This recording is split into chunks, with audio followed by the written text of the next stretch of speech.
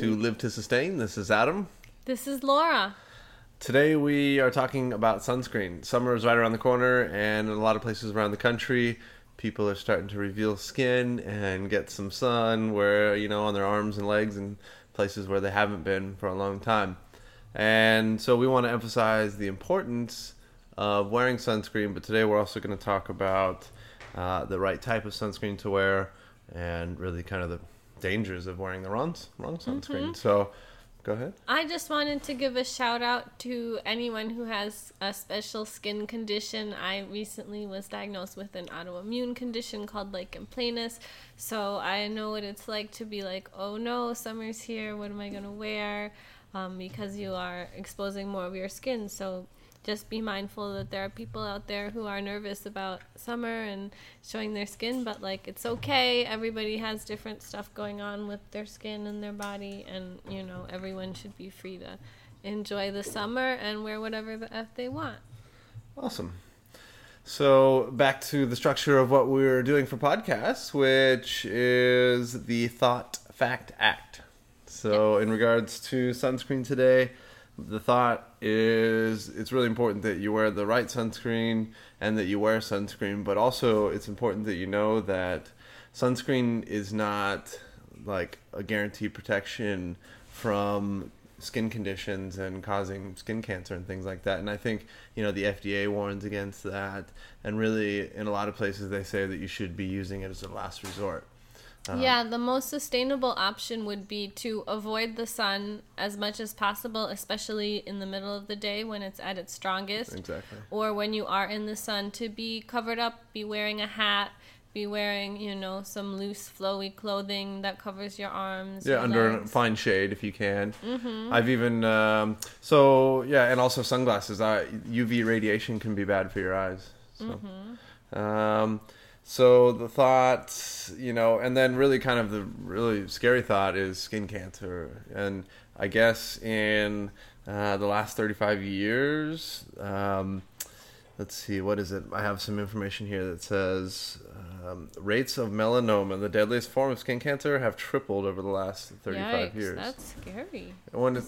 I think it also coincides with more sunscreen usage, which is interesting. Really? Right? Well, that's another thing that I wanted to mention is that it's okay to get a limited amount of unprotected sun exposure, meaning that, if you have 5-10 minutes in the morning without sunscreen on your skin, that's okay, and that's a good thing because your body needs the sun to make vitamin D, and actually a lot of people lately have been diagnosed or have a vitamin D deficiency, and that can, compromise your health. So I read upwards of 25% of people in the U.S. Wow, interesting. Yeah. So since we're moving into stats, we've kind of been blending thoughts and facts here, but it's important to know that anything that's 50 plus or above 50 SPF really is not doing anything better for you, and it's kind of misleading. So that one thing to be aware of.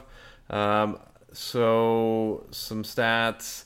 What else? I mean, I feel like that's kind of an act, but I guess either way, avoid sunscreen that has vitamin A in it, or what's called retinol palmitate, retinol acetate, anything retinol apparently. Oh, really? This is an additive that might speed up the process of skin cancer. Oh, no. So that's an important fact.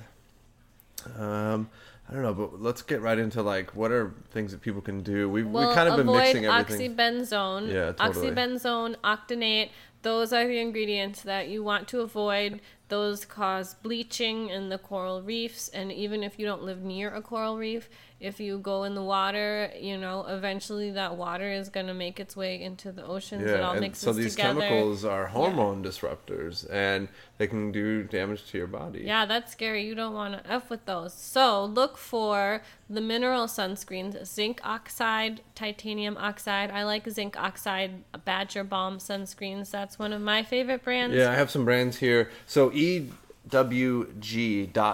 is a great resource. They have a lot of sunscreen information.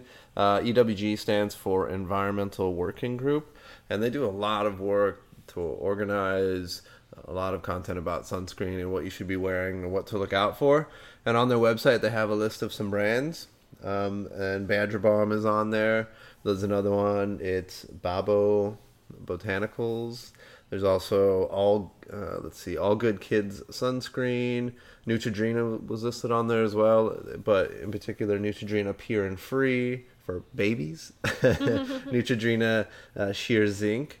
They have Just Skin Food Baby Beach Bum, and another one Just Skin Food Natural and Organic Sunscreen. So I just wanted, there was a ton on there, but those stood out to me.